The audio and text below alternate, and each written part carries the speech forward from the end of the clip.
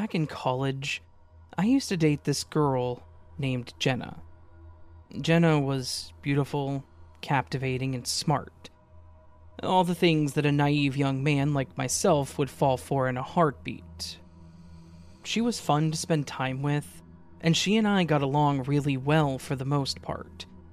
The only part that became a bit of a problem between us was that Jenna was a bit possessive.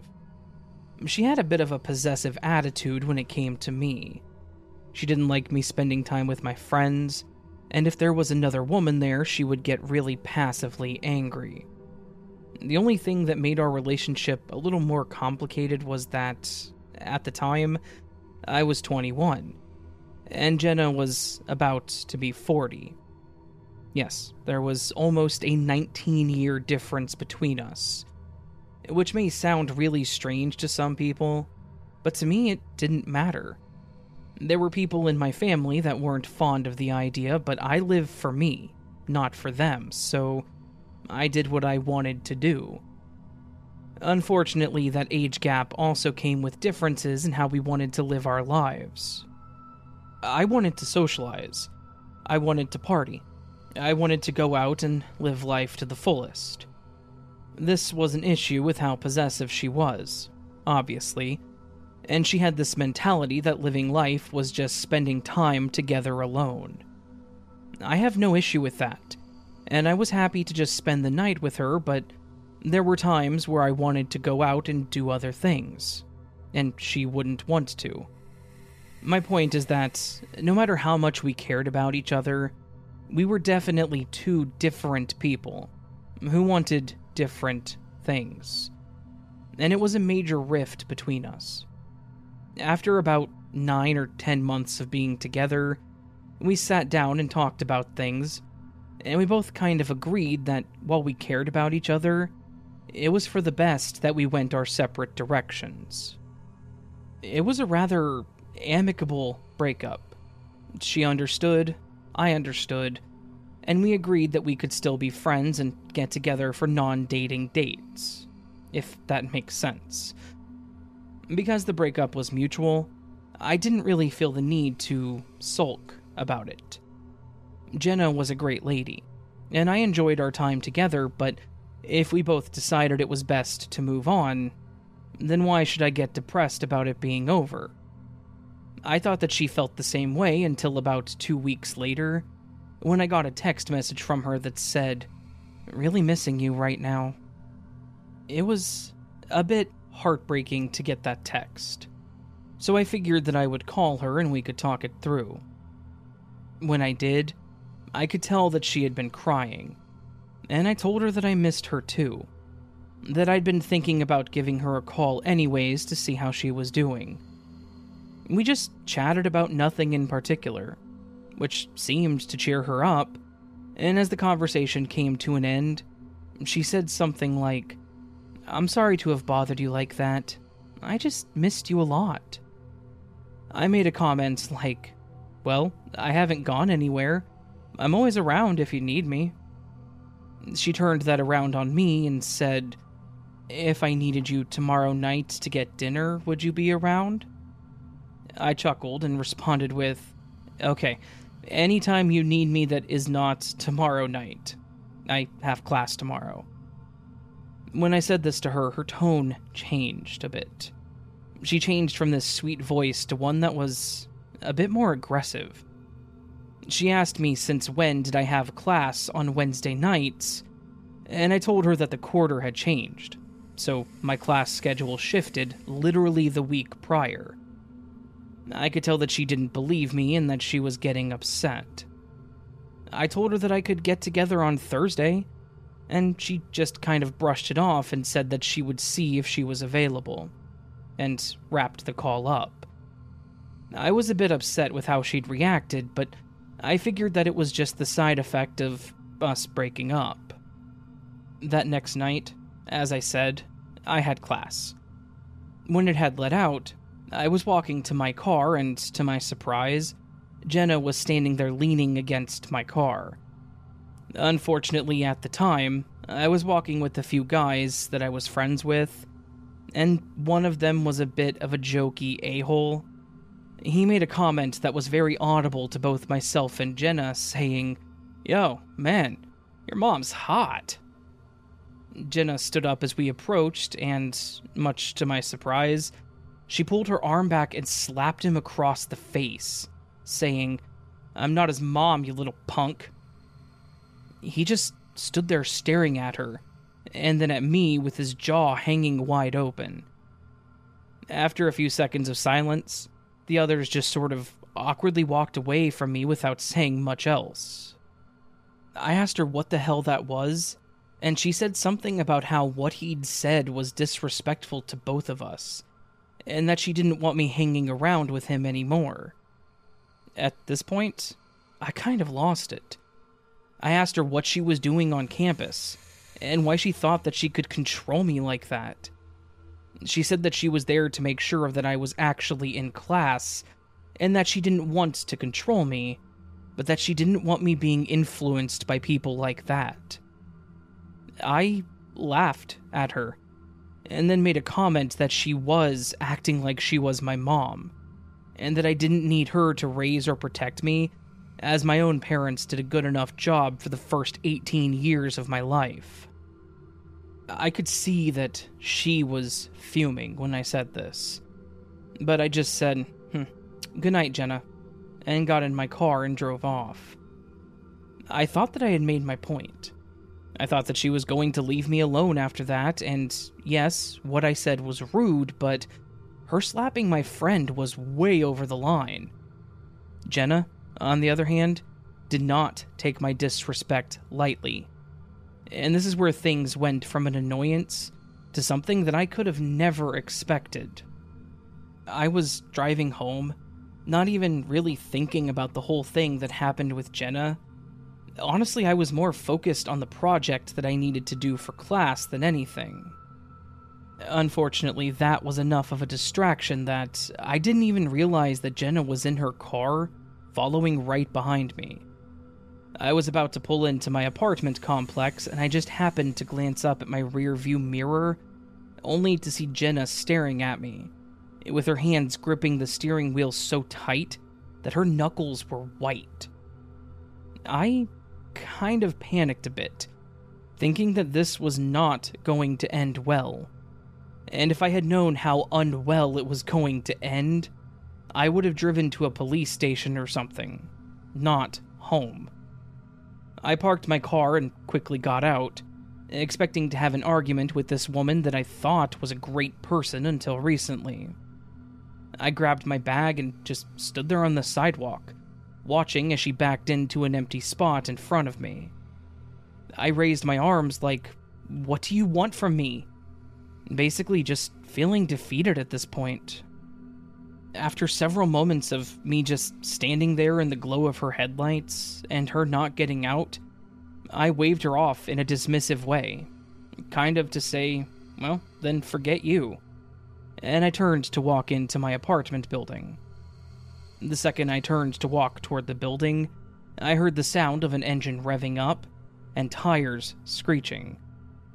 At first I thought that she was just going to gun it out of the parking lot, but to my surprise, she wasn't turning. She was speeding up, and she was coming right for me.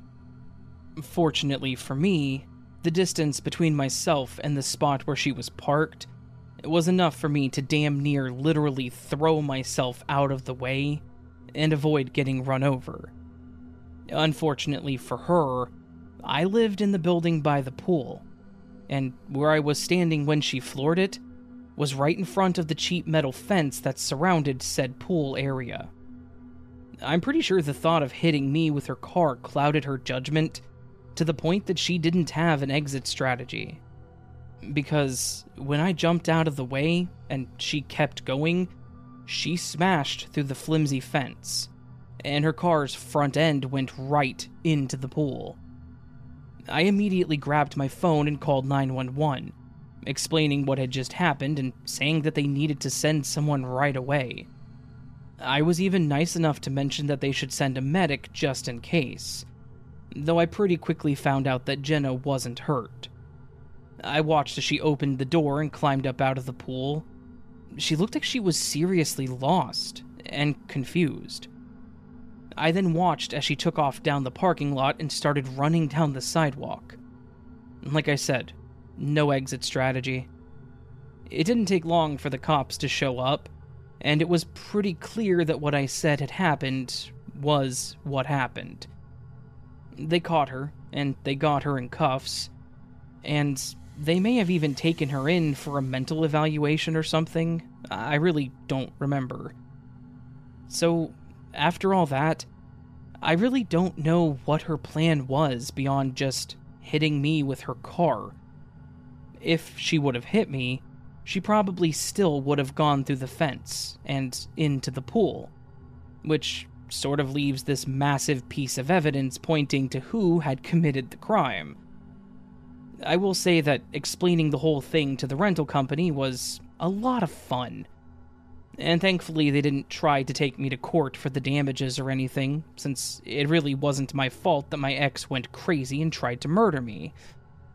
In spite of all this, in spite of all that happened, I really hope that Jenna got the help that she needed for whatever mental issues she very clearly had.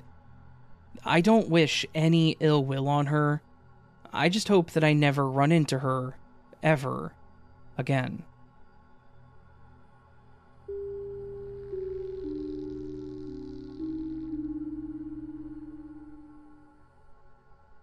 Back in the early 2000s, my family and I went on a camping trip to a popular lake.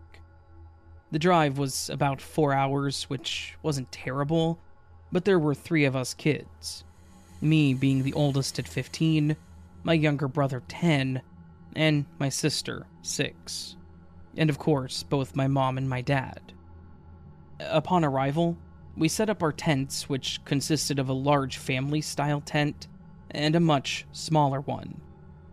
My parents and younger siblings shared the larger one, and they let me have one to myself. Sometimes my little sister would want to sleep in the tent with me, and that was okay. She was a pretty hard sleeper. Once the tents were put up, I was free to do whatever I really wanted as long as we stayed close. My siblings stayed near the tents, playing with their toys in the nearby gravel and sand. I don't know why I remembered this place so well, but I knew how to get to the beach, and I wanted to walk there to swim. I was given permission, so I grabbed a towel and headed towards the water. I sat on the beach for a while, just taking in the warm sun until I finally wanted to jump into the water. There were already several people there, so I wasn't alone, but I was thankfully left alone. I did notice a younger boy that looked close to my age that was swimming, wearing goggles and seemingly diving into the water. I remember watching for a while because I didn't bring goggles, or even think to do so. But I thought it would be cool to use them and look at the bottom of the lake. I guess I was staring a bit too much because he noticed and smiled at me. A bit embarrassed, I smiled back and then turned away to make myself look preoccupied, as much as you can standing in a bed of water. The rest of that evening went without incident.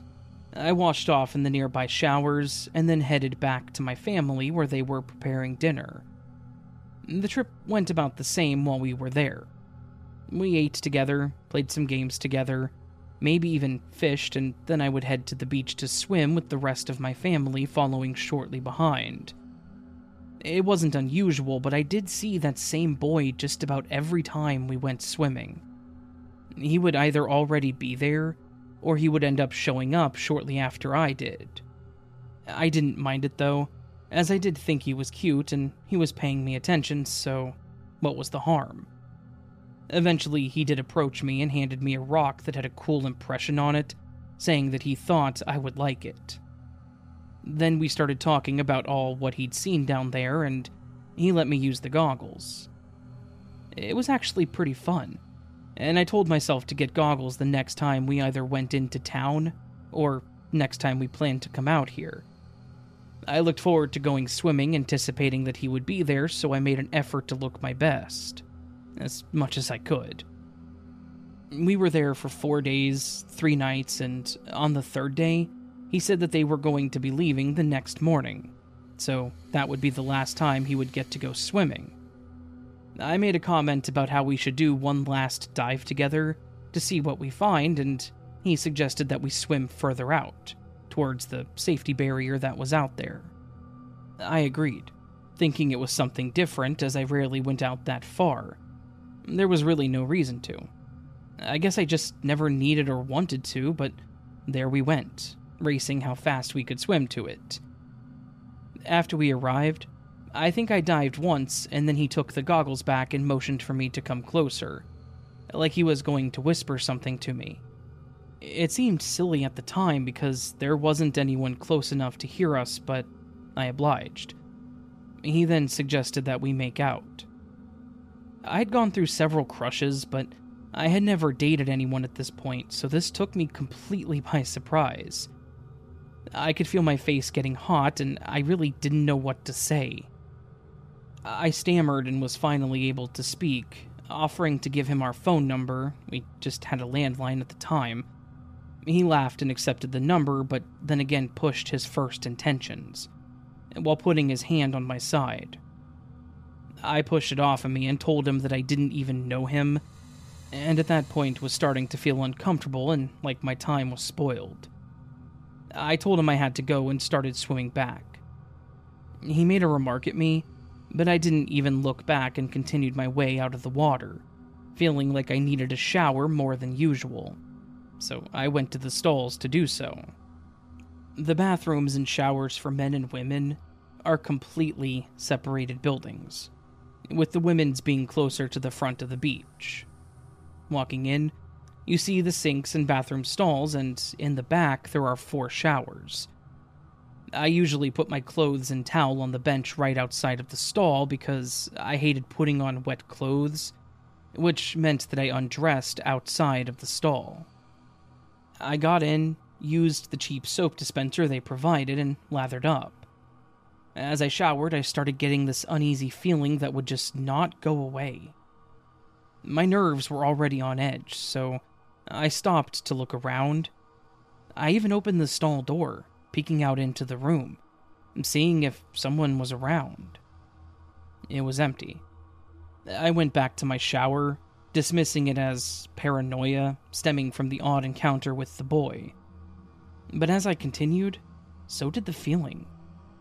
It was like someone was watching me.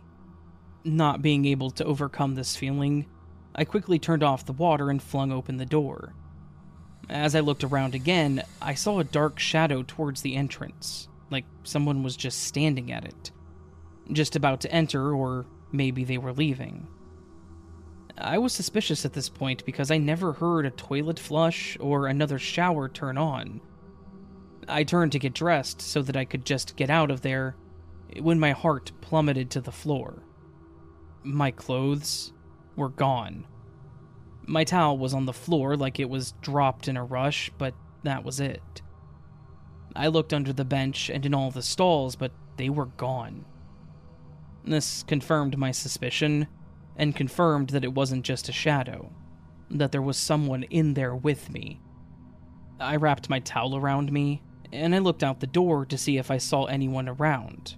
Anyone carrying my clothes, but there were just a few people that were already at the beach when I left.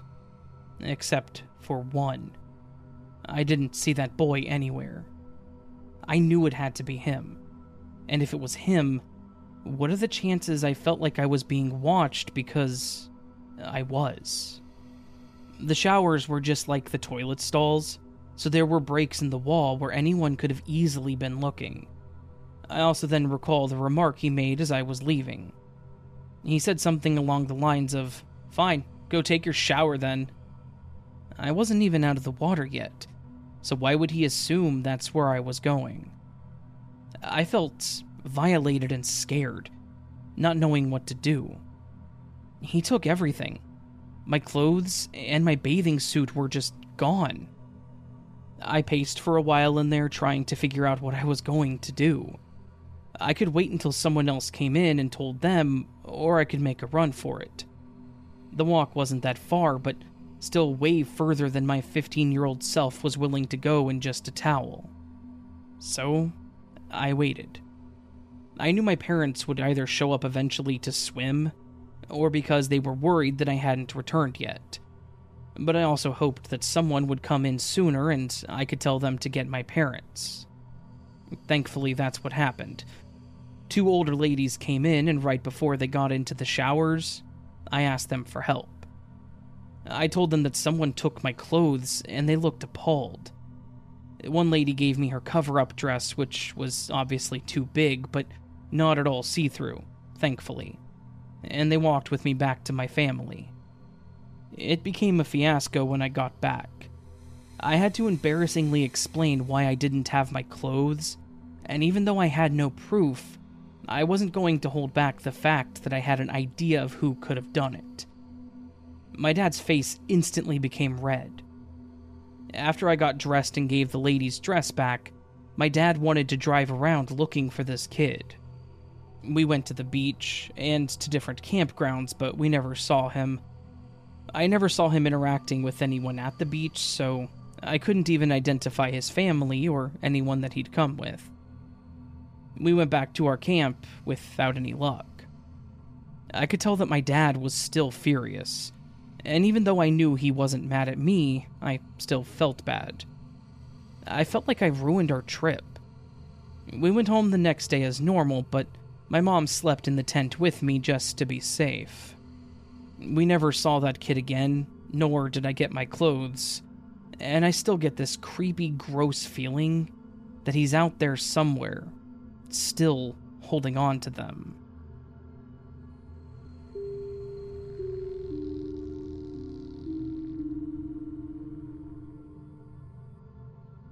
I'm Nicole. I'm one of the few black women in my hometown to become a registered nurse. I grew up in St. Martinville by the Bayou Tech in St. Martin Parish, Louisiana. I'm a lot older now, so looking back at certain events still makes hair stand up on my neck and haunts me. I know you're thinking, what the hell is she talking about? Well, just listen. Almost 20 years ago, I recently graduated from LSU with a nursing degree. I moved back home with my parents, and I worked 16 miles south at a rehabilitation and nursing facility in Lafayette. Living in a rural parish, my salary was low to average. I would work 16-hour shifts on the weekend and 1 or 2 days on weekdays. The following year, I found another nursing facility located in Baton Rouge. It was northeast of St. Martinville, basically 61 miles. It did seem pretty far, but this job offered a higher pay salary, sick days, and a sign-on bonus. I had a 1 hour and 3-minute drive, so I would set my alarm clock 2 hours early. I drove back and forth to work.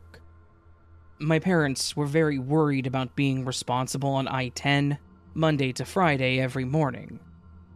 Within a year, I saved enough to relocate to Baton Rouge. I found a small apartment close to my job, and I started dating a guy named Jackson. My apartment had 8 buildings. I lived in Building 8, in the back of the apartment complex. I parked my car in the back parking lot, and my landlord and I would socialize about the world and my job. He told me to call him Dan, for short of Danny. Dan was a much older guy at the time, maybe mid-50s. He was 5'11" with brown eyes, dark brown hair, which he always wore a cap over, a salt and pepper beard, was stocky and very sweet. Dan's wife died a year prior of cancer. He would say, "You remind me of my beautiful angel," and I would smile and say thanks. I could see that Dan was still grieving. Poor guy, I thought. A few times I suggested some sort of therapy, but Dan always said no.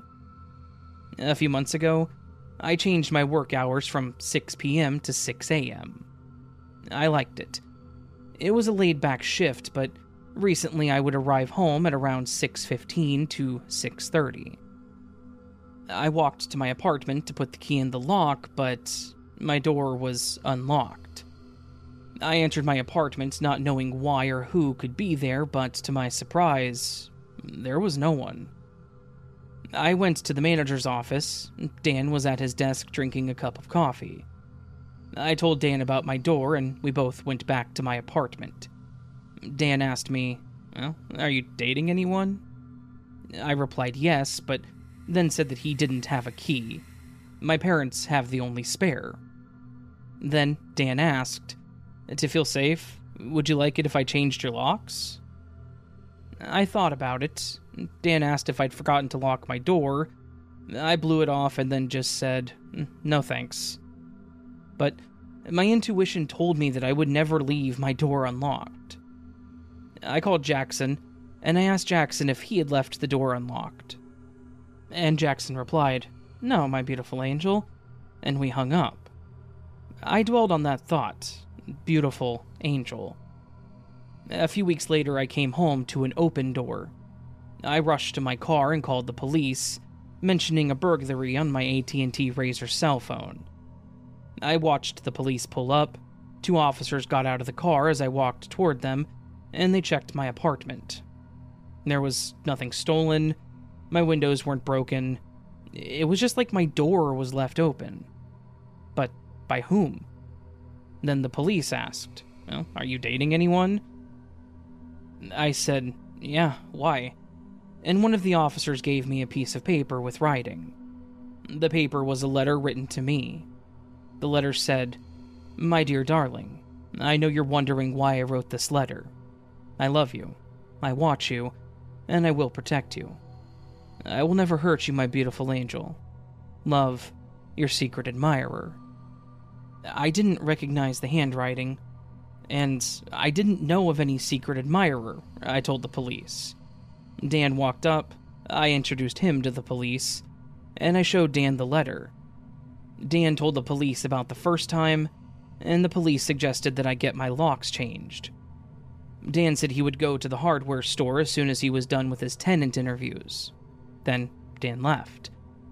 The police asked me a few more questions about Dan, and then gave me a card with an incident number and detective number, and then left. I decided to call in to work, and I called Jackson. I wanted Jackson to come and have dinner and watch a movie with me. Later that night, Jackson came over. I just finished cooking dinner, and I told him that Dan hadn't come back to change my locks. Jackson just continued eating. After eating, the movie ended. We decided to go to a bar for a couple of drinks, and we came home at 11:45. We both then went to bed. At around 3 a.m., Jackson woke me up. He told me to get up, call the police, and then handed me a metal bat. He told me to stay in the apartment, and I asked him where he was going. He said, "Outside." Now, I was scared. He woke me up without explaining the problem, and he went outside. I then heard a grunt, then a voice hollering. I looked out the window to see Jackson scuffling with a man. I described over the phone to the police, and then hung up and ran outside where I saw the man on top of Jackson hitting him in his face. I came up behind the man, hitting him in the back with a metal bat, knocking him off Jackson. I helped Jackson get up and we went into my apartment. I locked the door, put a chair in front, and then cut the lights out, and we hid in my bedroom, until we heard the police sirens. We opened the door, and Jackson goes to make a police report. The police searched the apartment premise, and they returned to inform us that they found the description of the man. It was Dan, the landlord. The police said that Dan had been married 6 times, and all of his wives had died to suicide. The last marriage, Dan's wife's death, was a mysterious cold case. They found his wife dead in the bathtub. At first it was ruled a suicide, and I asked what happened, and they said she fell and hit her head getting into the tub. Then the autopsy report stated blunt force trauma to her head had killed her. Dan, of course, had an alibi. Of course, charges were pressed. I moved in with Jackson for 3 months, but our relationship didn't really work out. So I moved back to St. Martinville. But to Dan, I hope that we never meet again.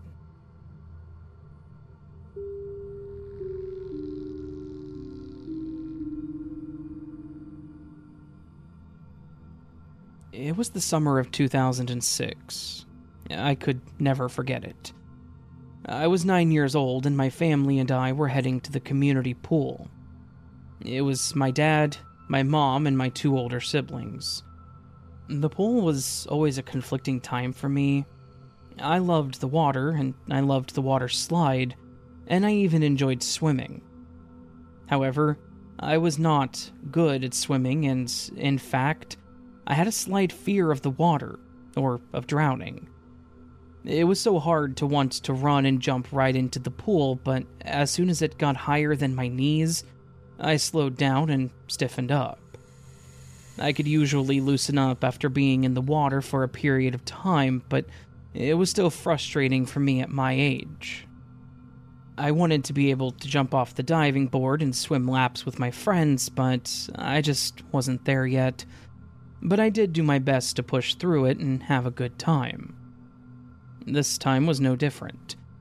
I wanted to have fun with my siblings, and in fact, one of my friends even showed up. I don't know if that was planned or not, but it was a great surprise. We met in the water, and thankfully he knew my issues, so he didn't push me, and we slowly made our way deeper into the water. When we got into the deeper end, we stayed close to the side so that I could hold on to it, and we just talked and messed around. We talked about what we were looking forward to the following school year, made fun of people that we didn't like, and bet who could hold their breath longer. I was actually having a great time until one specific person started jumping off the diving board.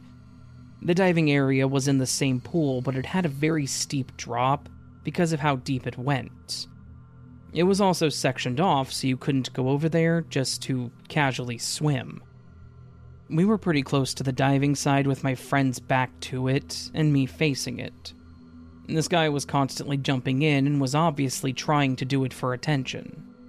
I say that it was obvious because he kept yelling as he jumped in, and the lifeguards would yell at him to stop.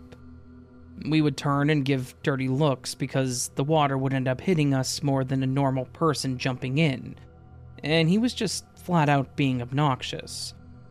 However, us looking back seemed to be exactly what fed him, as he would make faces at us, say stuff in passing, and really just do childish things for a teenager like him to be doing. I suggested to my friend that we should just move somewhere else, but he was now adamant on staying. He didn't want to be bullied out of the spot that we had been at, so I stayed with him. I wish I would have pushed him harder to move. Every few hours, the lifeguard calls for a break in the pool, and when this happens, the lifeguards switch their posts, and only adults or those 18 plus and infants are allowed to swim. So when they all blew their whistles, we knew that we had to get out. Instead of having to walk all the way back to the shallow side and wait for the people in front of us, we thought it would be smart to go under the barrier into the diving side and use the ladder that was right next to us. I may have had a slight phobia of the water, but the laziness of young kids supersedes fear, I guess. We went under the floating barrier, and I waited behind my friend as he went up the ladder, and the next thing I heard was someone shouting. As I looked up to see who it was, I then started hearing the lifeguard's whistle blowing and him pointing. I followed their hand to where they were pointing, and all I saw was the same diving jerk running towards the pool and jumping in. I don't know what happened, but I assume the guy's jump wasn't as calculated because his jump didn't go far. Time slowed to a crawl as this guy crashed into the water, landing directly on me. I flinched, and before I could do anything else, I was under the water, holding my breath. I didn't really like to go under the water like this, so I started to panic as I noticed everything sound muffled. I was too afraid to open my eyes underwater, so I was flailing and holding my arms out, hoping that someone would pull me out. As I did this, I felt something soft near me and grabbed onto it. hoping that whatever it was would help me. Instead, I was shoved by it in my side, causing me to forcefully exhale. Needing to catch my breath, I then inhaled, but I wasn't at the surface yet. I felt the burning in my throat and tried coughing, but it wasn't working. I continued to wave my arms the best that I could, but my efforts felt fruitless, as my little body felt heavier and heavier. At that point, it didn't even feel like my own body, until I was too tired to fight it, and that was the last thing I remembered. I don't know how long it lasted, but the next thing I remembered was someone whispering in my ear to wake up. It reminded me of when my mom would whisper in my ear in the morning to get me out of bed. I felt relaxed, and like I weighed nothing. And then it all came rushing back to me. I felt the cold, hard concrete on my back and could hear my dad's worried voice yelling at me. Then I felt the burning in my throat and nostrils forcing me to cough. That's when I opened my eyes and saw my dad hovering over me. I can't really explain it now, but I just started crying, and my dad hugged me tightly. They later explained that a lifeguard had jumped in and pulled me out, but I was already unconscious by then. They had to do CPR, and I coughed up a lot of water. The lifeguard saw the diving man do this, and they yelled at him to kick him out, but then noticed that I hadn't come back up yet, so they went in to rescue me. Not only did that guy jump on me, purposely or not, but he was also the only one that could have shoved me away when I was struggling. He shoved me underwater and refused to help me. I don't know what his intentions were, but I try to tell myself that it was nothing more than just wanting to splash us. I want to believe that he wasn't actively trying to hurt me or drown me, but at that moment, it was definitely hard to convince me. To this day, I cannot bear to immerse myself in water that rises above my waist. The memory of that day swimming is burned into the deepest recesses of my mind, and I kind of resent him for that. I was only slightly nervous about it, but with time, I got past it. Now, I cannot shake it. Especially being an adult now, I cannot bear the thought of another lifeguard having to rescue me. As a full adult, even though I know they are trained to do that sort of thing. All I know is I hope that that moment scared some sense into that guy, and that he never did it to another person again.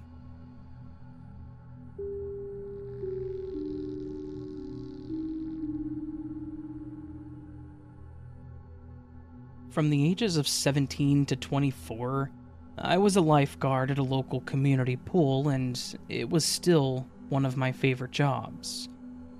I started it as just a way to make easy money. I just sat on a chair, yelled out at people doing things they shouldn't be doing, and got to swim for free. We rarely had a situation of actually needing to save someone, but when we did, I'd be lying if I said it didn't feel good. The adrenaline of being the person to jump in and help someone in need, it wasn't a psychotic or narcissistic thing either. I just realized that I truly loved helping people. That's what made me keep the job for so long, and was also what pushed me to become an EMT. But the story was before my days as an EMT. This happened when I was a lifeguard at the age of 19. I wasn't sure what I wanted to major in yet, but I knew I wanted to do something in the medical field, so after I graduated high school, I started taking my core classes at a local college until I figured it out. My parents were always supportive and let me stay at home until I got my own place. I just chipped in where I could to help with groceries or anything else. So, when I wasn't in class, I was working. I even covered other people's shifts at times. The day of this event was no different. I came in around 10 that day, put on my sunscreen, grabbed my sunglasses, and found myself sitting on one of the tall guard chairs. As I scanned the area to make notes of the different people I was seeing, I saw 2 new people enter. It appeared to be a father and his young daughter. I could see the entrance from where I was, so I saw him scan a card. They walked in and then went off to the side a bit. He knelt down to be at eye level with the girl, and he put one hand on her shoulder and used the other hand to wave it over to the pool, pointing to a specific part. I obviously couldn't hear them, but if I had to guess, it looked as if he was telling her where she was allowed to go in the pool. We had the main pool, a small kiddie pool, 2 water slides, and also a small hot tub, typically used for therapy purposes. I assumed he was just directing her where to stay. Afterwards, he hugged her and then she walked over to the shallow end. The dad, however, walked over to the diving boards and jumped in. I watched him jump in and then swam to the other side of the pool, seemingly just waiting there. I thought it was a little odd that it was just the 2 of them and he wasn't going to keep an eye on her, but assumed that maybe she was just a very responsible kid, and let it go. But then the weird feelings began. The dad looked up at me, nodding and smiling, and instantly this feeling washed over me, telling me to keep an eye on him.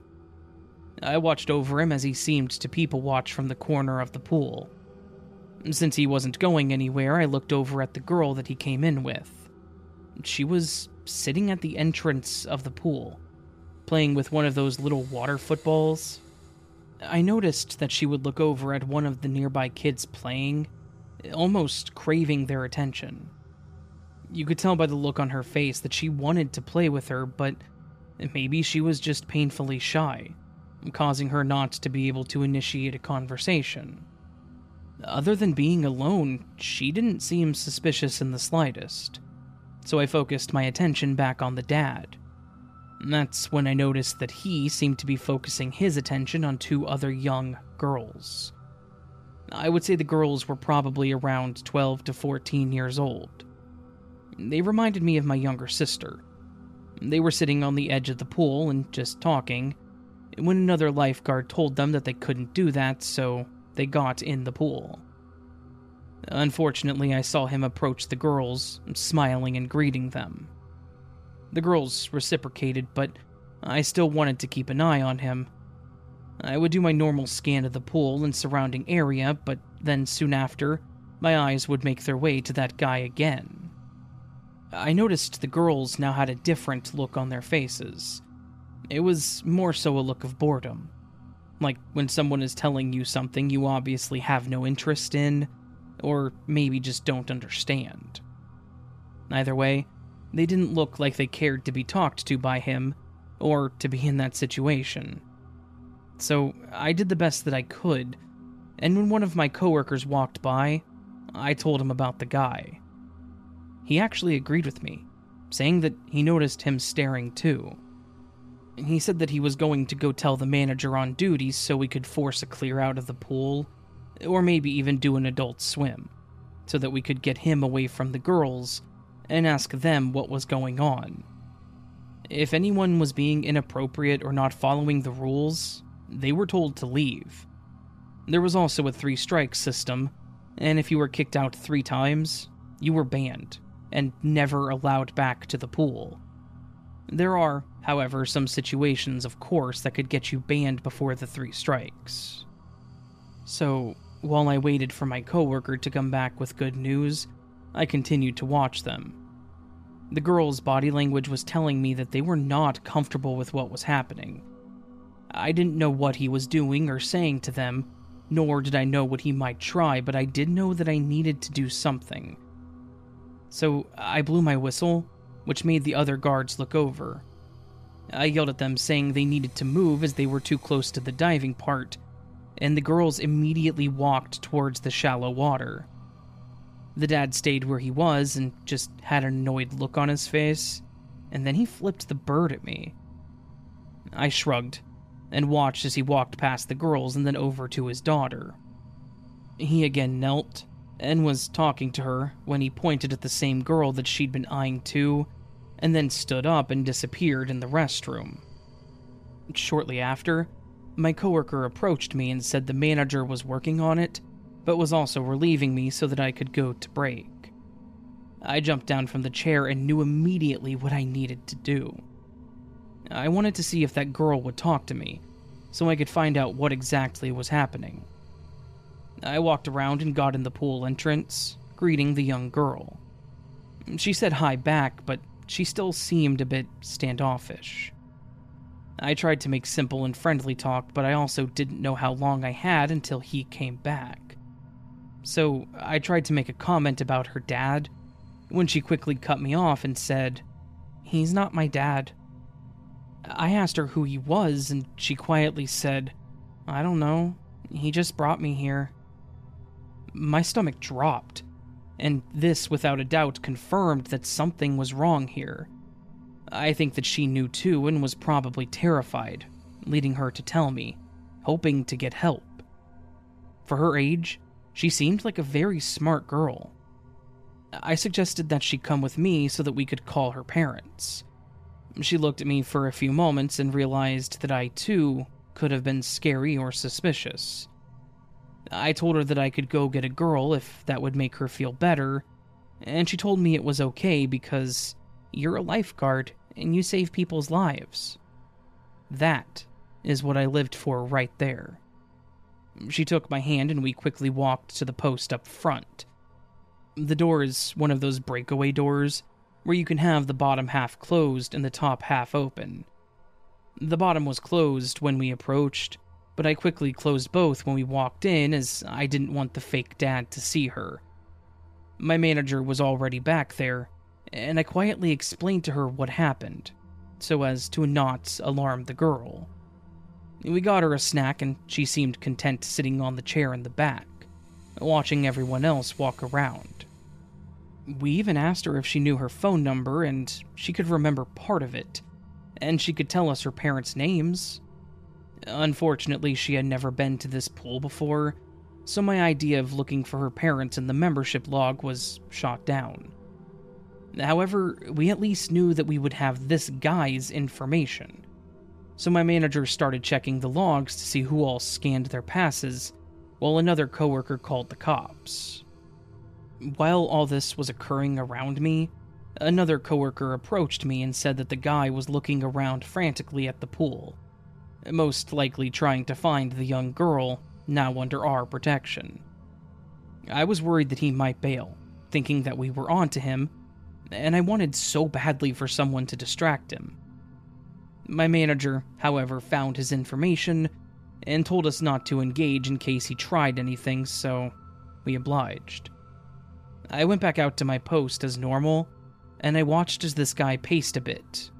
He watched the kids going down the slide, and he scanned the whole area, obviously trying to find someone. But shortly after this, I saw him head towards the exit, and then he was gone. He beat the police. But he didn't get far. With the information we were able to give the police, they knew exactly who this girl was, and her parents showed up shortly after the cops did. The girl had actually been reported missing a few hours earlier, as she was at a summer program, and that guy showed up to pick her up. The girl apparently went with him anyways, after he told her that her mom was hurt, and he was going to take her to see her. The guy had been stalking her mom, and thought that he could use her as a leverage to get the mom to come see him. The problem with this plan, though, was that there was no plan after getting the girl. So, he thought he would just take her to the pool that he'd paid for and signed up for with his own name. They were able to track the guy down, and he was arrested that night. I know this because they came back to confirm that they had the same guy that was at the pool. A lot of this was information that I heard that night and on the news. We actually had a local news crew show up filming and asking us tons of questions, so of course I tuned in. That was an entirely different save that I never expected to have, but it's still something that stays in my memory. Nevertheless, there are still things that have gone unanswered. I had asked the other girls that he was talking to what he'd said to them, and he had complimented them on their bodies and asked if they wanted to go back to his place to party. He then proceeded to brag about his massive house and his accomplishments. They became uncomfortable because, of course, a grown man was asking these preteens to come party with him. They had walked to the pool, so they stayed close by until a parent picked them up that night too. If his whole intention was to get to the girl's mom, why would he do that with the other girls? And why did he choose the pool? Not that it makes it better, but I hope that part is true and that he had no other sinister plans with the daughter, or the other girls, but it's kind of hard to believe that. Either way, the guy was locked up and everyone went home safe, but I'm sure still fairly traumatized.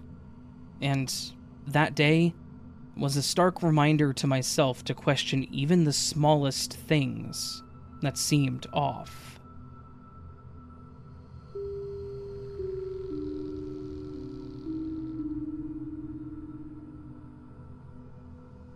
This happened back in 1986, when I was working for a bank in the bookkeeping department in Richmond, Virginia. Where I worked in bookkeeping was called statement rendering. We kept all the personal and corporate checks filed there. On the 1st and 2nd of each month, we had to mail out, by hand, all of the corporate statements. Everyone in the department, no matter your regular job, had to help that day, and we sometimes didn't get out until 8 or 9 that night. Usually we got an hour for lunch, but on those days, we got 30 minutes. I can't remember the exact day the story takes place, but it was in 1986, right after we bombed Libya, so I'm thinking April or May. My friend, M, and I were discussing what to do for lunch because, as I stated before, we only had 30 minutes that day. We decided on going to Popeyes because it wasn't too far away, and I thought we could make it in 30 minutes. So that's what we did. My friend was driving because I didn't have a car at the time, and I took the bus everywhere. The bus system in Richmond was really good. We got to Popeyes and got in line to order. As we were standing there, a guy came in and got right behind us in line. He was staring a hole through me. I turned back and stared straight ahead. Em and I kind of looked at each other with a, "What's wrong with this guy?" look. We got our food and went to sit down. Em sat down across from me and whispered that when I was going to sit down, that guy's eyes followed me the whole time I was walking back to the table. That's when I started to get worried. He came and sat down at the table behind ours, and I was facing him. The whole time, he just sat there and stared at me. I would try to sit so M's head was blocking his view of me, but he would just move over and continue to stare. We had to sit there and wait until he finally got up and left. After he got up and left, we laughed about it, but the laughter didn't last long. He didn't leave. He was waiting for us in the parking lot in his car. As I stated before, this was right after we had bombed Libya, and he looked Middle Eastern, and I started thinking we were going to be kidnapped. We decided to walk back to where the arcade games were just to see if we were being paranoid, and we weren't. He drove over to where he knew we were. Now we started panicking. Our time for lunch was running out, and we didn't want this guy following us back to work. So we went to the payphone there, this was before cell phones, and we called our office to let them know what was going on. Our boss was at lunch, so we had to leave a message, and after that we stood there trying to decide what to do to lose this guy. The parking lot just had one row of spaces, and there was an entrance out to the main street, and another one in the back going out to a parking lot where there was a back way to work. By this time, he had pulled his car out and was facing the front entrance to the main road. I told my friend to back up and go out the other way, through that parking lot, and we can go the back way to work. That's what we did. We saw him zoom out the front way and try to find out which way we went, but he never did. We got back to work late and told them what happened. They all burst out laughing. They said it sounded like something out of Miami Vice, and then I burst out crying. My friend yelled at them that there was nothing funny about this. But that's my creepy encounter story. Thank you for listening.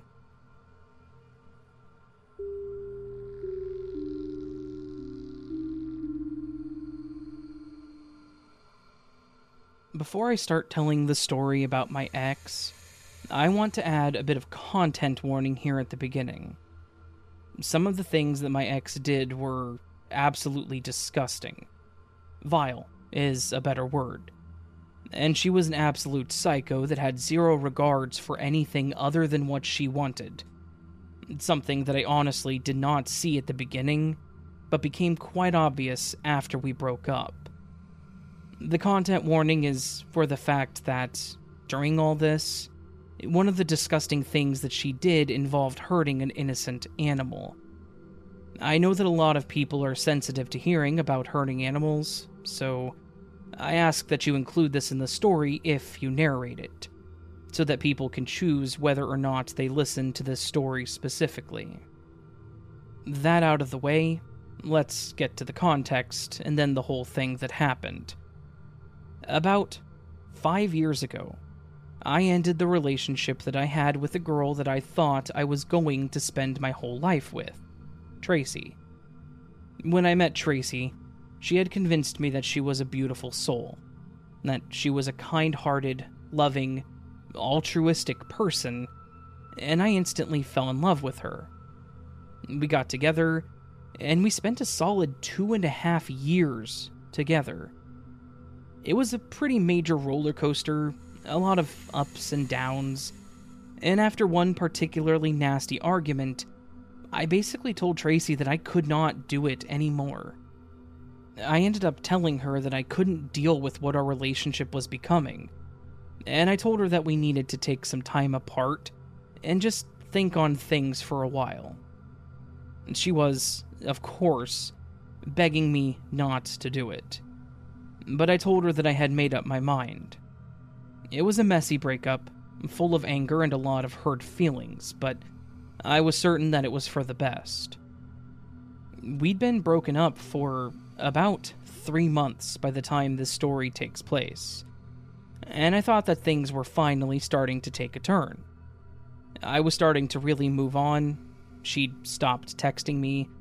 We'd pretty much just stopped talking altogether, and it seemed like that chapter of our lives was over. I wasn't ready to date anyone new, but I was enjoying the time to myself, just hanging out with friends, working a lot, and being myself. Tracy, on the other hand, was apparently not there yet. One night, I was jolted awake by what I thought was the sound of a door opening in my apartment. I jumped up, but as I slowly hit the point of actually being conscious, I wasn't sure if I'd actually heard the door, or if it was just a sound that played in my dream and I was freaking out over nothing. I turned and sat on the edge of my bed, just listening to see if I could hear any indication of there being someone in my apartment. But after a couple of moments, I was pretty certain that I was freaking out over nothing. I decided to go ahead and get up and go to the restroom since I was already awake. I opened my door, and as soon as I got to the hallway, I smelled something that was, to put it bluntly, sickening. As in literally sickening. It was a smell that made my stomach turn and I felt like I was going to puke. It clicked after I pulled my shirt up to cover my mouth what it was that I was smelling. It was decay. Like there was something dead in my apartment. My mind thought that maybe it was a mouse or something, but when I turned on my hallway light, I looked over into my living room and realized just how wrong I was. There, sitting on my chair, was the carcass of a dead rabbit. I won't get into the details, but it was disgusting. The rabbit was definitely dead, and it was definitely placed there by someone intentionally. I recoiled the second that I saw it, nearly tripping over my own feet. I ran to the front door and threw it open, hoping to see the person that had done this still in the hallway, though I knew that they would be gone. This obviously freaked me out pretty bad. Someone had been in my apartment. They had placed a dead animal in my chair, and they were able to do this all while I was asleep in my bed. I immediately called the police, and when the officer got there, I struggled to explain to the officer exactly what had happened. I told them that I heard the click, that I'd come out and turned on the light and saw the rabbit, and that there was nobody in the hall when I checked. They were pretty clearly baffled. They asked me if I had any enemies, and I told them no. They took the information, took the evidence, and told me that they would do their best to figure it out. Now, at the time, none of it clicked. A dead rabbit had zero connection to Tracy for me. I just didn't put the pieces together. That is, until about noon the next day. I was at work and I got a text message from an unknown number that said, "I hope you liked your gift.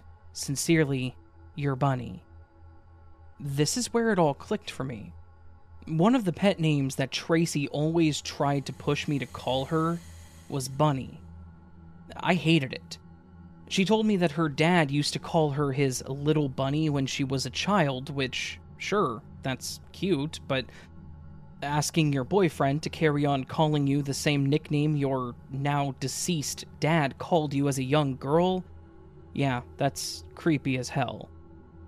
I obviously reported this to the police as well, but the number was an anonymous online number, and she denied the whole thing. So, obviously nothing happened with that, as they couldn't do anything without evidence. For the next few days, I found myself living in constant paranoia. Every time I would hear a creaking floorboard, I would jump, thinking that she was somehow breaking into my apartment again. I was triple-checking the doors and windows, watching out the blinds to see if she showed up, thinking she was going to do something else. It may sound dumb. She'd only done the one thing, but it was more about the fact that she'd somehow violated the safety of my home, and I didn't know how. Then, that paranoia actually paid off. I was lying in bed watching the ceiling fan spin when I heard what I thought was the sound of my door clicking shut. It was 1 a.m. I lived alone. There was no reason for anybody to be coming into my apartment unless it was Tracy doing something else. I slowly got up, crept to my bedroom door, and looked into the dimly lit hallway. Sure enough, there was somebody in my apartment, and I could tell pretty quickly that it was Tracy. They had long hair, the same figure as she did, and they were the same height. I'm gonna be honest, I don't remember all of what happened beyond me running out of my room and taking her to the ground, and then grabbing my phone to call 911. The entire time, she was screaming that I was trying to kill her, and probably to get the 911 operator to think that I was the problem in this situation. I kept her on the ground until the cops showed up, and I told them that I couldn't get up because I was holding her down. And I was actually thankful that it was the same officer as the previous time. He entered the apartment with his weapon drawn, and she started screaming that I had broken into the apartment, that this was her place, and that I was trying to assault and kill her. That did not work in her favor, because this officer knew me from only a couple of weeks back. He then took over the situation. All the while, she was screaming that he was arresting the wrong person, that she was the victim here. After a lot of screaming and her getting shoved into the back of the cop car, the situation thankfully died down. The whole time she was being apprehended, she was going off non-stop telling them that I was a murderer, that I had a criminal record, which, what? And then she started threatening them, saying that she would be out in no time, and that she would find them. It was Just absolutely insane. She then said that the day that she was out, she was going to come back and finish the job. And based on what she had in her bag, she absolutely had a job that she was planning. In the scuffle, I didn't even notice that she had a backpack on her, but when the officer started going through it, I started feeling even worse about the whole thing. The main thing that I think was problematic was the huge chef's knife that she had wrapped up in the bag, along with some bleach and a few other things. So, yeah, that's the story of my crazy ex, Tracy. The ex that left a dead animal in my apartment as a threat, I guess, and then came back to seemingly kill me. She went away for a long time. I don't remember the exact number, but it was definitely a life-changing sentence. I ended up moving out of the state, and I'll be honest, it was mostly because I don't want her to find me. I'm still paranoid about my doors and window locks, and I now live in a third-story apartment, so I know that the only way in is the front door. A door that I keep locked, deadbolted, and locked with the wall chain at all times.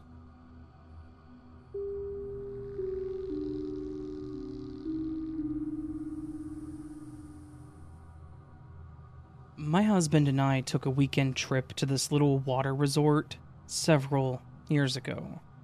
This place was fantastic.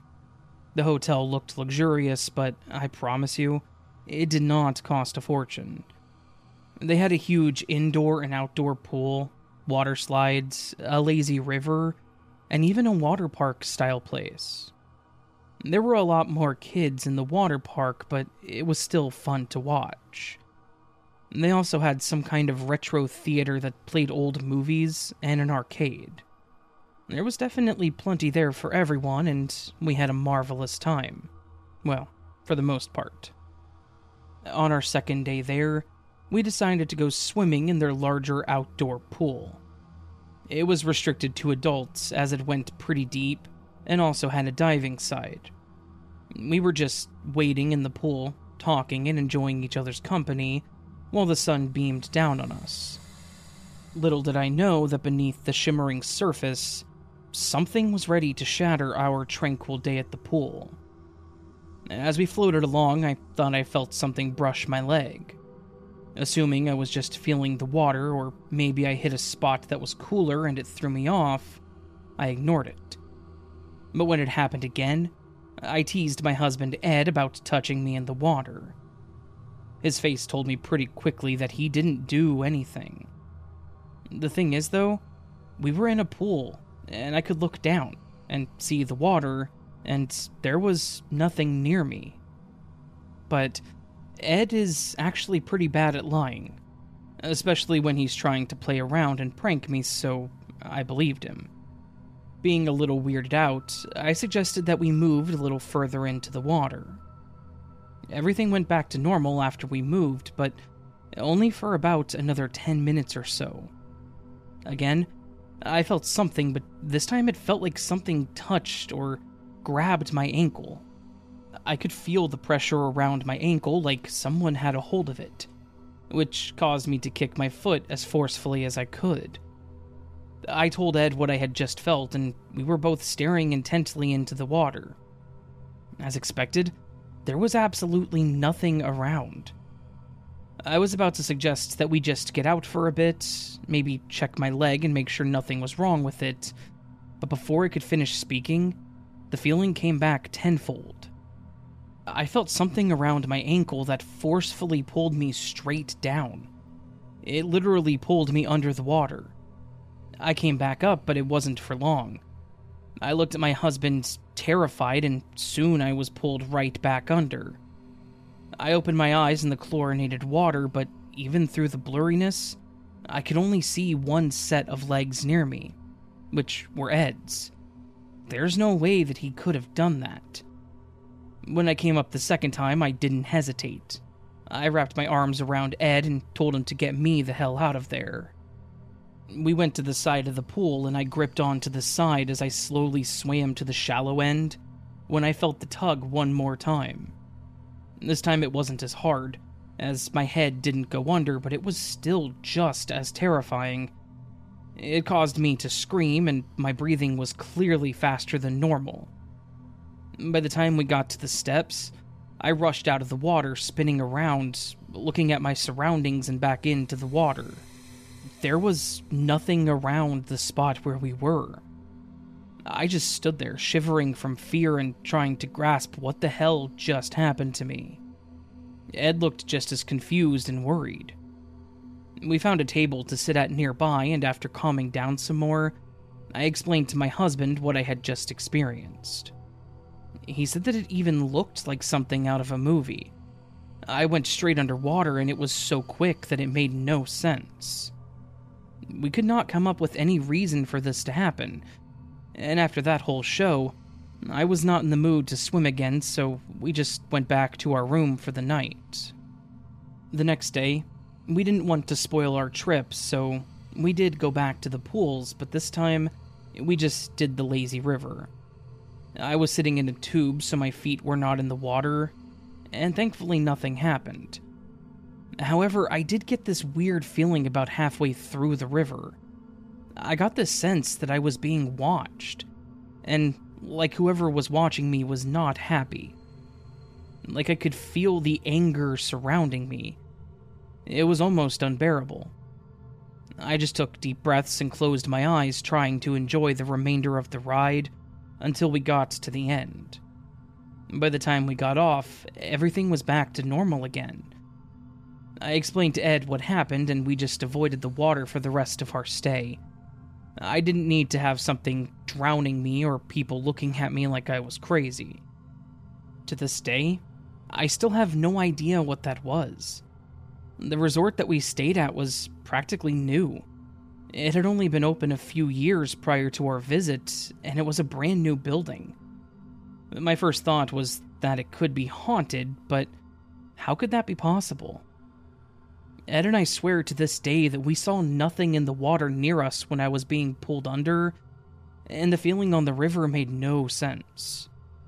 At least, neither of us saw someone angrily staring at me, but I sure as hell felt it.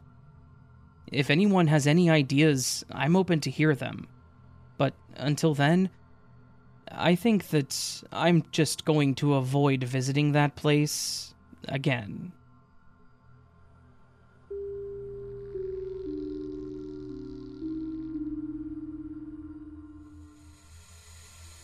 I frequently go to my grandparents' house. I want to make one thing clear, though. The house is very clearly haunted. Let me give some background. The house was built in the 1960s. It was built over a cemetery for African Americans before they were given rights, and slavery had ended. But it had obviously been a long time since people stopped putting corpses there. It is also by some very deep woods. All the houses are surrounded by the woods, as I live in the southern part of the country. I've seen some ghosts and spirits before, but it was when I was very little. I've also had paranormal experiences, and some of those were recent. I often hear knocking in places of the house that no one can get to due to the furniture. My great-grandmother, 76 and can barely walk, also lives with my grandparents, and she's diabetic. And she's very unable to move due to her weight. Her room is where I often hear the knocking coming from, but she's handicapped and is not able to get up without a walker, or even really knock on the wall. Why would anybody knock on a wall just to scare me? Apparently, I'm the only one that ever hears it or notices it. We also have an attic. Some things go missing, and oftentimes my cats just stare at nothing. But I've heard that animals can see ghosts. I get paranoid sometimes, but only to an extent. A light once fell from the ceiling, very recent actually, as it was only a few months ago. The light was new and recently installed, but it was definitely installed properly. So why would it randomly fall out of nowhere? As mentioned, we do have an attic, but I can't even remember the last time someone went up in it. The light itself didn't fall, but the covering for it fell off, which was very weird. Nobody messed with it, and like I said, it was properly installed. The most recent experience that I've had with a ghost was over a year ago, July 4th of 2021 to be exact. Usually a lot of my family comes over, and 2 specific cousins usually ask to stay the night, and only one is allowed to any time. And I always choose the older one to stay the night with because she's more fun. She recently got a new boyfriend, so she was mostly on FaceTime with him, and I honestly wanted the night to end because of her ignoring me and being rude to, I guess, impress her boyfriend. She wanted to go outside, and I was fine with it, because we were finally doing something after hours. She decided that it would be funny to mess with me and say that she saw something by the woods in our neighbor's yard. So we would keep running up and then run back, trying to get a closer look each time. Eventually, we got close enough to get a clear look, and I actually saw something. It was a white, skinny figure. It looked naked, or had very little raggedy clothing, and it looked like it had white hair with lots of chunks ripped out. I couldn't see a face, though, because I'm practically blind and can't really see that far away.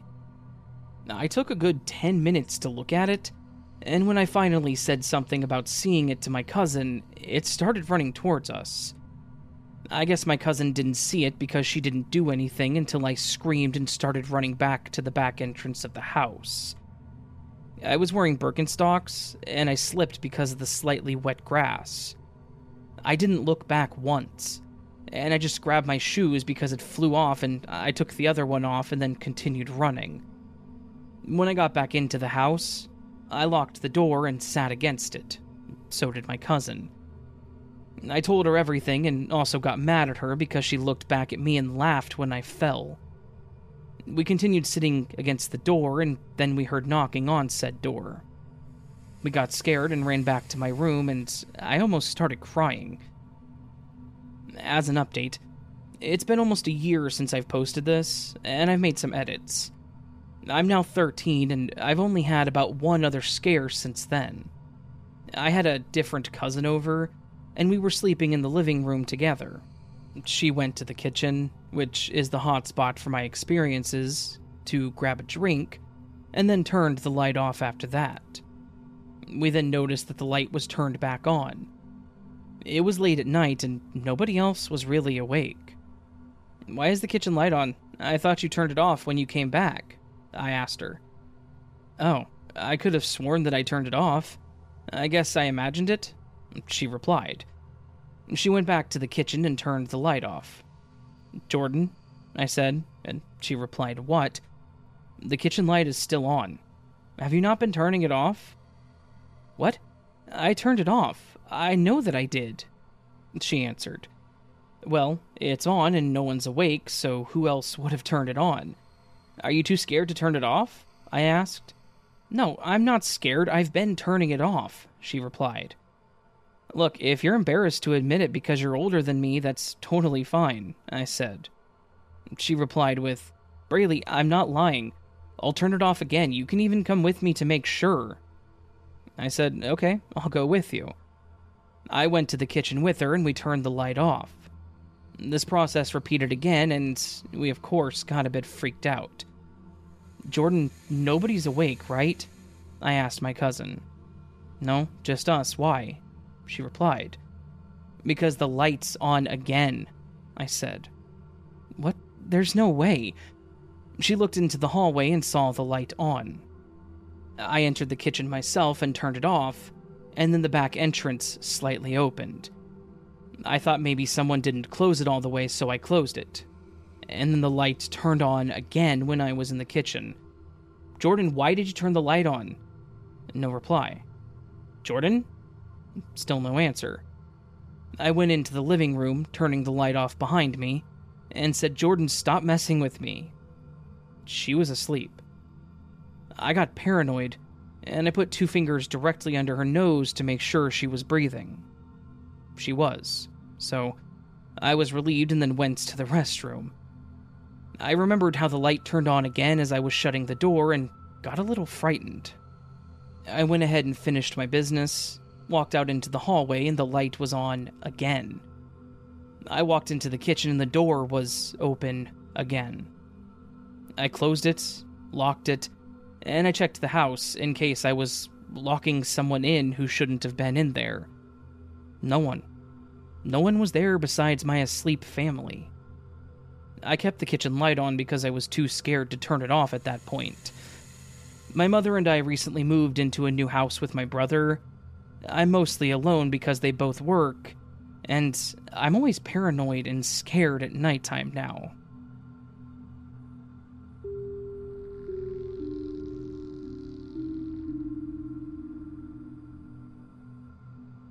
To start, the person who submitted this story did include a trigger warning tag, and as such, I will go ahead and include it, especially considering what it is.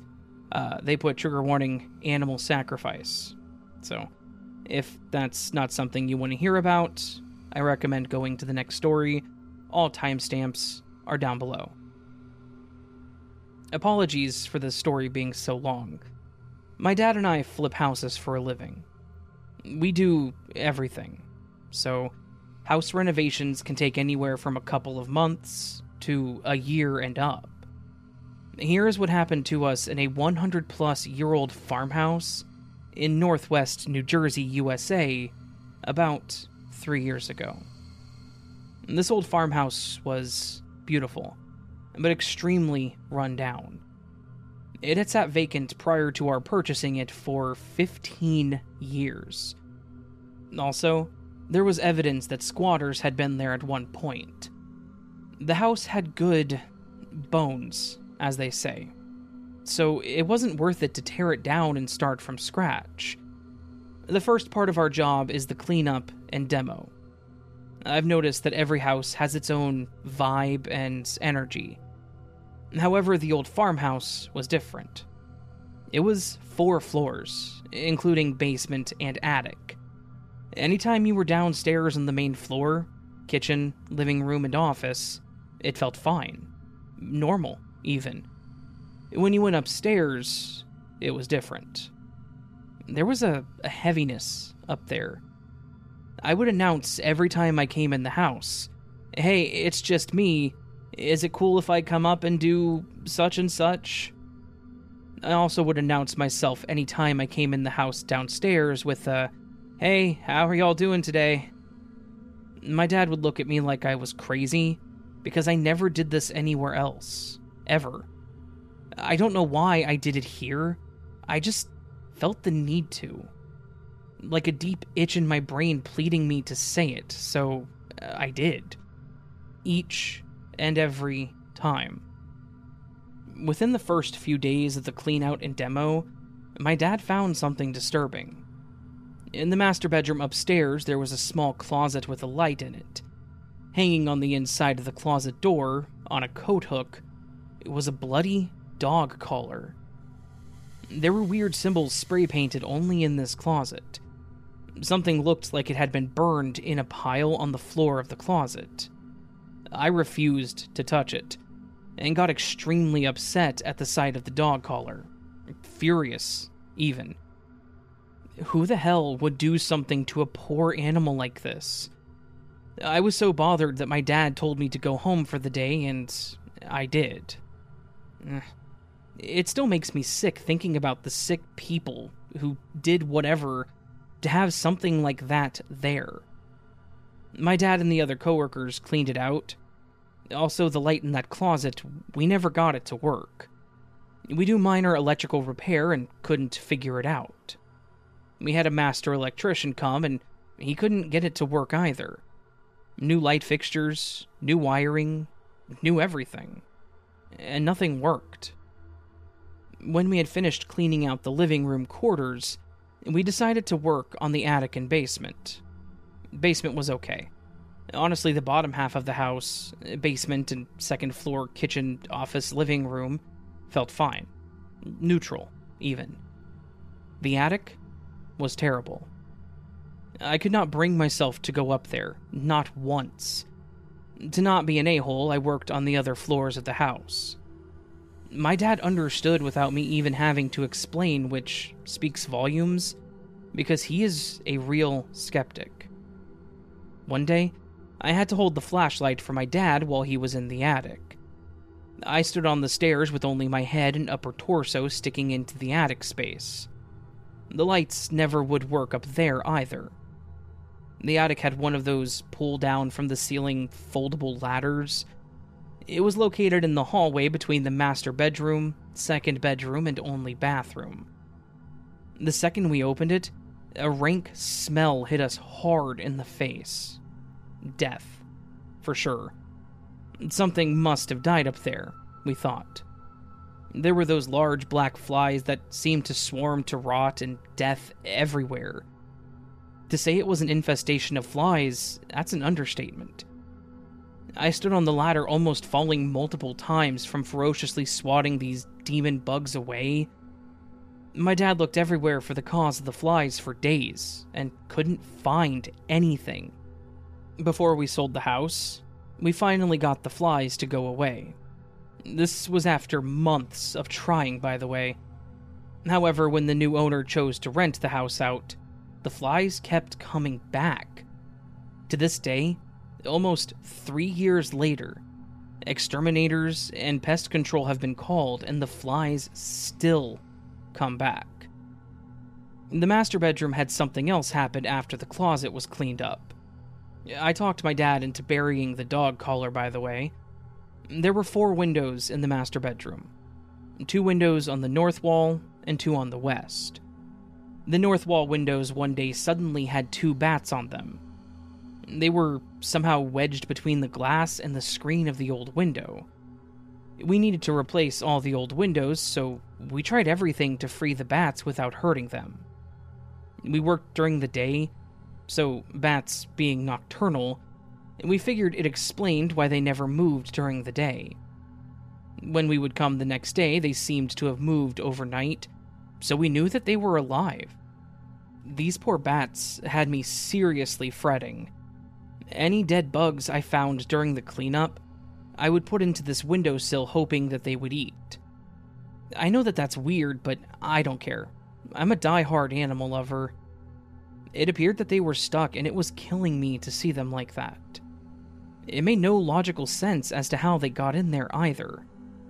Also, it was early summer, so they weren't hibernating either. My dad and I decided to get a ladder and try from the outside of the house. He finally got it so that the bats could undoubtedly get out. The bats never moved from that window screen for weeks. Then, one day, they were gone. I thought for a long time that my dad had discovered they were dead and disposed of them so as to not upset me, but he promises me he did not do this, and that after weeks of them moving barely inches, they had indeed left of their own volition. We finished the house and did sell it. The new owner rented it out to tenants. Tenants would move in, stay for a month or 2, and then break their leases to move out. This has happened 4 times since we finished it. After each move out, we were contracted to come in and do a fresh coat of paint, deep clean, patch up a hole, or any other fix needed. The feelings in that house, they never changed. Also, I wanted to add that we told the new owner about all the weirdness prior to them purchasing. My dad is a skeptical guy and has no explanation for any of this stuff. My dad also now announces himself anytime we go into that house. We've met every tenant that lived there at some point in their rental time, and they all seemed like normal people, and not the type to just break their leases for no reason. I feel like the house needs a cleansing or something, I don't know. But to whoever did that poor dog and the house dirty, may you reap what you sow.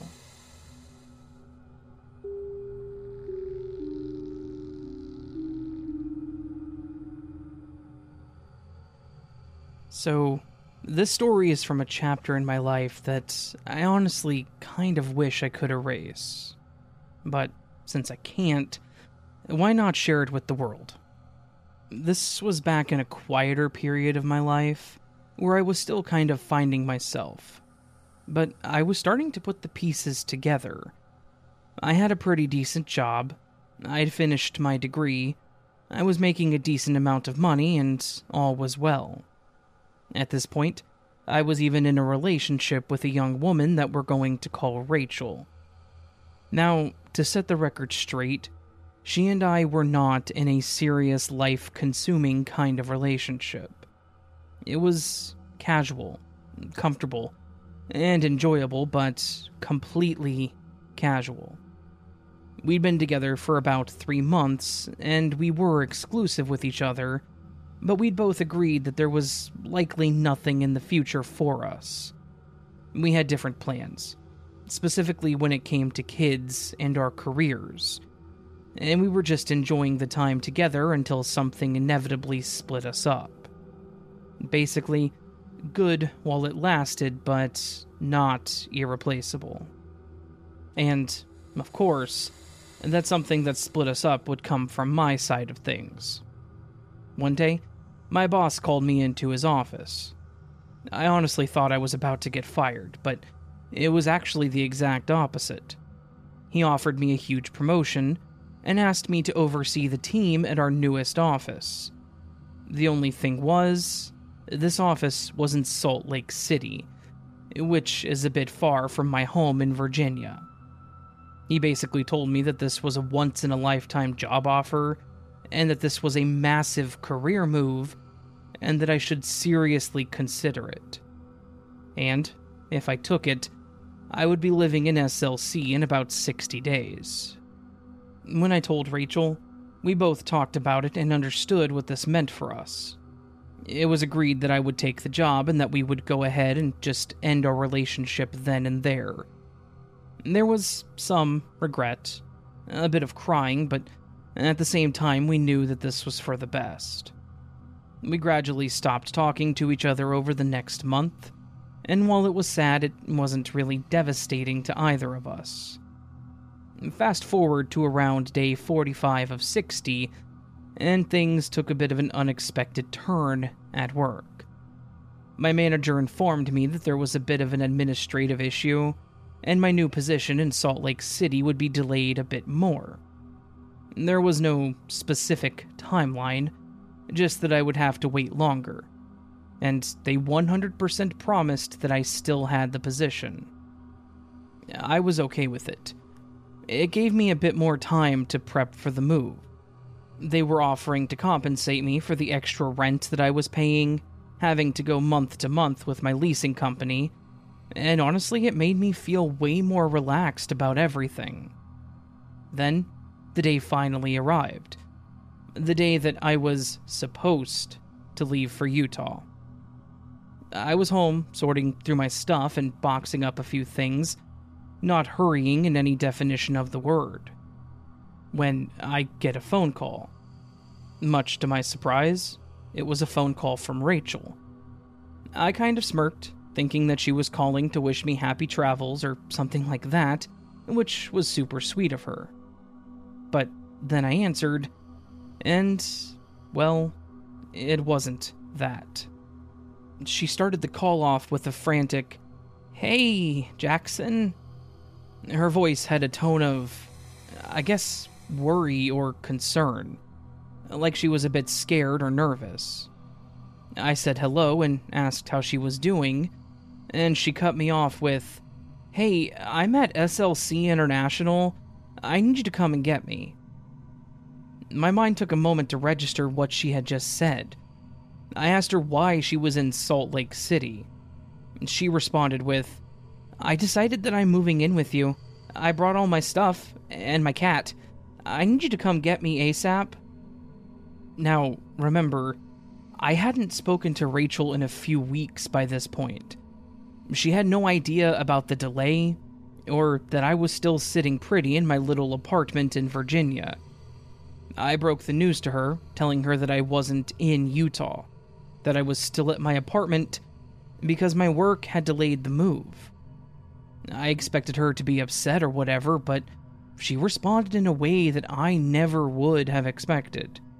She lost it, screaming at me over the phone, accusing me of lying, of deceiving her, and blaming me for her being stranded in an unknown city.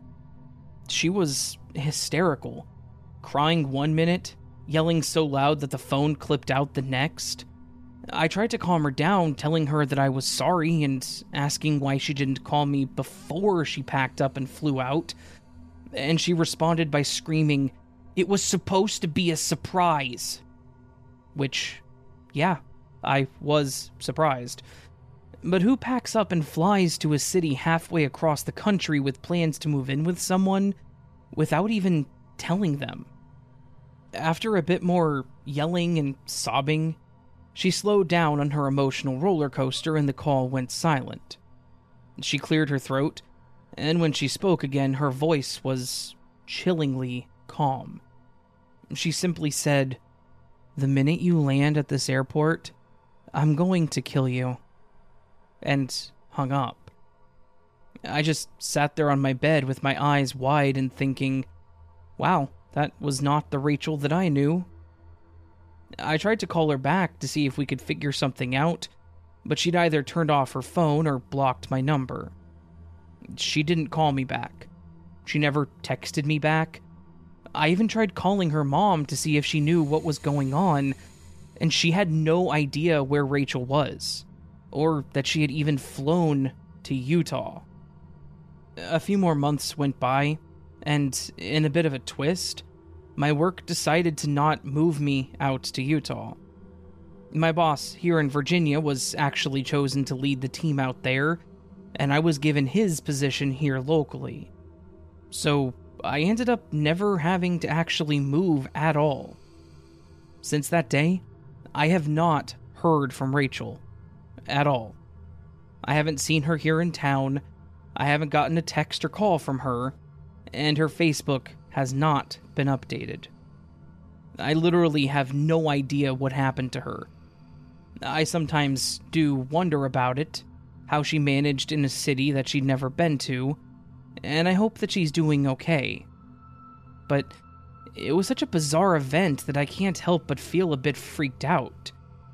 Sure, I do feel a bit guilty because it all could have been avoided had I told her about the delay, but I didn't see a point, since I was still going to be moving out there at the time. It was just going to be a bit later. Plus, she could have called me and told me that she wanted to make the relationship serious, because I probably would have gone with it. Though, now that I've written all this out and kind of thought about how she was acting, maybe it's best things ended up the way that they did.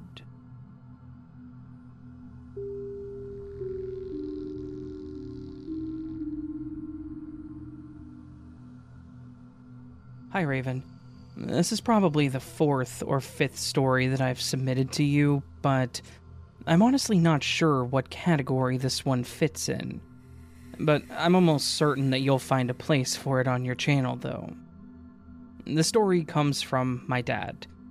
He told me recently that his best friend was having some issues with his relatively new wife. I'm not going to use his name in order to spare his privacy. They got married only a couple of years ago, sometime during COVID. My dad said that he used to call her Sweet Mary because, well, her name is Mary and she was always so sweet. My dad's friend is an older man, in his late 60s, so it's no surprise that both he and Mary had been through a few divorces already before the two of them met. Everything was fine between them for a while, but within a somewhat short period of time, Mary's demeanor started to become a little strange. They lived a few states away from us, so it's nothing either of us personally witnessed, but it sounded like the two of them were likely to get a divorce if things continued to get worse. We never could have imagined how far the situation would escalate. All of this was several months ago, and that was the last that I'd heard of it. A few days ago, though, I had dinner with my dad and he gave me a very disturbing update. Mary's mental state had apparently deteriorated pretty quickly. She'd been complaining of physical ailments, all sorts of weird things, and she was insisting that there had to be mold in the house. She basically wanted to tear the house apart until they found it. At some point, Mary and my father's friend had dinner with a buddy of theirs, who is a doctor. In conversation, Mary mentioned the health issues that she'd been experiencing recently. Their friend was concerned, and he told them that her symptoms matched those of someone who had been poisoned. He asked if she'd been handling chemicals or had eaten anything strange. She said she hadn't, and once again insisted that there must be mold in the house. The doctor took Mary's hand and pointed out some distinct white lines that had developed across her fingernails, which are apparently a telltale symptom of arsenic poisoning. He recommended that she immediately get her blood tested to make sure that she hadn't been poisoned. She outright refused to undergo any sort of testing, which seemed extremely strange to everyone in the room. My dad, upon hearing this, suggested that his friend get his own blood tested to make sure he didn't have anything in his system, because Mary's reaction to the doctor's suggestion was pretty irrational and, honestly, suspicious. His friend spoke to Mary and told her that if the lab found poison in his blood, he would be contacting the police right away. Guess what the lab found? Arsenic. As much as it seems like something you would only see in a TV show, it was starting to sound an awful lot like Mary had been slowly poisoning her husband and had mistakenly exposed herself to the toxin. But it gets much, much worse. Some even more disturbing evidence surfaced once my father and his friend dug deeper into Mary's past. Her previous 2 husbands had died pretty young, and, as it turns out, their causes of death were conditions that could both be traced back to, specifically, arsenic poisoning. I'm not sure what exactly law enforcement intends to do with Sweet Mary, or if she really is a Black Widow, but I can only hope that she rots in prison if her intentions were as sinister as they seemed.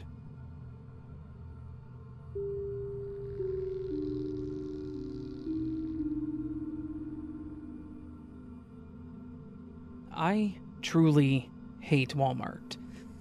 The corporate symbolism, the size, crowding, lighting, etc. As I'm sure many people can relate, and I had sworn not to go there again multiple times in the months leading up to this. But I was fixing up my newly acquired vintage camper in the summer of 2022, and kept having what I needed when I needed it at the price that I wanted. It was luring me back in with my perpetual brokenness. The last time I went was to get the spray paint that I'd been using, which is only available there or on Amazon, and I wanted it immediately. I decided to park in back by the auto center, a tactic I had used previously to try and make the trip as short as possible, since the paint and hardware section is adjacent to the auto center. It was business as usual in the auto center. At least there was nothing that caught my attention on recall. As I pushed the button to open the auto center entrance door and went to grab my spray paint. Of course, I ended up looking at other things for a bit. I have ADHD, which makes a truly detestable shopping experience in there, and eventually ended up near the front. I used the self-checkout and walked my way back to the auto center exit where I parked. I passed through the corridor of the auto center checkout/waiting area to exit through the door that I had entered from, and it wouldn't open. I had learned that upon entering there is a button that must be pushed to unlock the door, but I could have sworn having done this before. That, when exiting the door, it would open freely. My brain quickly chalks this up to me misremembering and starts looking around for someone nearby to push the button on the other side, and to let me out into the parking lot. I look towards the car shop area through the glass, and there isn't a single auto worker to be found. There are multiple vehicles cranked up on the lifts, but there is literally no movement in the entire space. Again, my brain chalks this up to Walmart being a general crap show, and I turn around to consider my next option. There are also 0 employees at the checkout counter, just 2 men waiting there, presumably for someone to come ring them up, and a woman with her toddler son in a cart sitting in one of the leather armchairs in the makeshift area where customers wait for their car services to finish. I ask her if they're all there waiting for an employee of some kind, and she says yes. Not wanting to walk all the way back to the front and externally circle the massive building to get to my truck that's right there, I pop a squat in the leather chair perpendicular to hers, assuming someone will be walking through that door any second. A few moments pass, and for some reason both the woman and I notice one of the cheap corkboard panels in the ceiling start to raise up slowly at one end. Not frantically like from a gust of wind or something, but very smooth and deliberate, teetering up and down, sometimes pretty high up and sometimes just a bit. We confirm that we're both seeing it and have the following exchange. Her, there's definitely a worker up there doing that. Me, wouldn't we be hearing footsteps though? Can that kind of ceiling even support weight like that? Her, but it has to be a worker though. Then, the panel directly across from that one starts to do the up and down hovering as well, creating a drawbridge type movement, but with both sides of the bridge moving independently and without consistent pattern. There's a super bright, warm, yellow-orange light coming from the space up in the panels. At this point, I start literally yelling up into the ceiling, "Hey, who's up there?" No reply. The woman and I are both pretty energetically anxious at this point. I yell again, "Hey, is someone up there?" Both panels then slowly drift back down into their correct placement and stop moving. I then notice about 3 or so panels down from the ghost panels, a ceiling panel that was organically off its tracks and tilted some, exposing a bit of the space above. I then realize, as I'm sharing with the woman out loud as I think it, that there is no light at all coming from that space, meaning the light that we saw would have to be somehow isolated to just that area above those 2 panels, which was not possible. I look around to see no employees still, and just jump up and say something like, "This place is evil," and book it back into the main department store. I'm super flustered and start trying to find another back exit somewhere, while simultaneously texting my friend that I'm trapped in Walmart, and that there are shadow people in the ceiling here. I finally see some employees and decide to turn around and try the auto center door again, because I just want to be out of this place. I forgot to really look around again because, when I got there, a woman was entering and I sprinted to grab that door for dear life. I seriously feel like the dark energy of corporate capitalism was incubating in that ceiling. A big yikes. But I can truly say that I have never returned.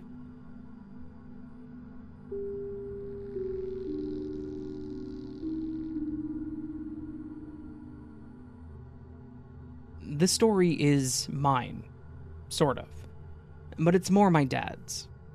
So the entire thing is based on what he's told me. I was there, I was just strapped into my little car seat in the back, and was obviously way too young to remember any of it. He told me about this way later on in life, and honestly it was terrifying. It's probably why my dad has always been so protective of me, and emphasized being alert and aware of your surroundings. Hell, when I turned 17, and I got my license, he always told me to take the main roads and to avoid back roads. From what my dad had told me, it was a pretty normal morning. He needed to go run some errands, so he was taking me to my grandmother's house. I was just sitting in my car seat and watching the back window as I always did, completely unaware of anything. He was driving down a relatively quiet road with trees on both sides. My grandma lived on the edge of a suburb, so there were a few spots that you had to go through that weren't heavily incorporated. He was there, just cruising at speed, when a man jumped out of the woods and ran in front of my dad's car, flailing his arms wildly. Naturally, my dad slammed his brake, barely avoiding to hit this guy. He said that he could see that this guy looked terrified, like he was running from something or someone. But something about it didn't seem right. Something about the situation was off. His instincts were screaming at him that this guy just wasn't some random dude running across the road. The guy didn't say anything to my dad. He just limped over to the side of the car and made the motion of rolling down the window. My dad, curious as to what this guy's explanation was, cracked the window and asked if he was okay. The man didn't respond. The two of them just stared at each other eye to eye for several silent seconds. My dad said that his heart was pounding and like his mind was saying, "Nah, get the hell out of there." He was prepared to drive off at the first sign of trouble, and sure enough, trouble arrived. As soon as he turned to look back at the road, out of the corner of his eye, he saw two other figures starting to emerge from the undergrowth of the woods on the other side. Without hesitation, my dad stomped on the gas. The car lurched forward, leaving the three strangers standing there in the middle of a dust cloud that he'd kicked up. He said that he could see them in the rear view, and all three of them just stood there watching as he drove away. He didn't stop driving until we reached my grandmother's house, where he said that he called the cops to report the incident. He wasn't sure what they were planning, but he gave them the description of the man and the location. But the details were sparse outside of that. We never did find out what happened in that situation, or what all that was. The police never called us back with any details, and my dad didn't press the issue. He was just happy to have avoided what was undoubtedly heading towards a dangerous situation. Even today, years later, my dad sweats every time he tells this story, which really tells me how much it does scare him. My dad is a good guy. He'll stop and help people on the side of the road, but this was definitely a sobering reminder that some people will take advantage of those willing to stop. It's important to trust your instincts and be hyper-vigilant about your surroundings.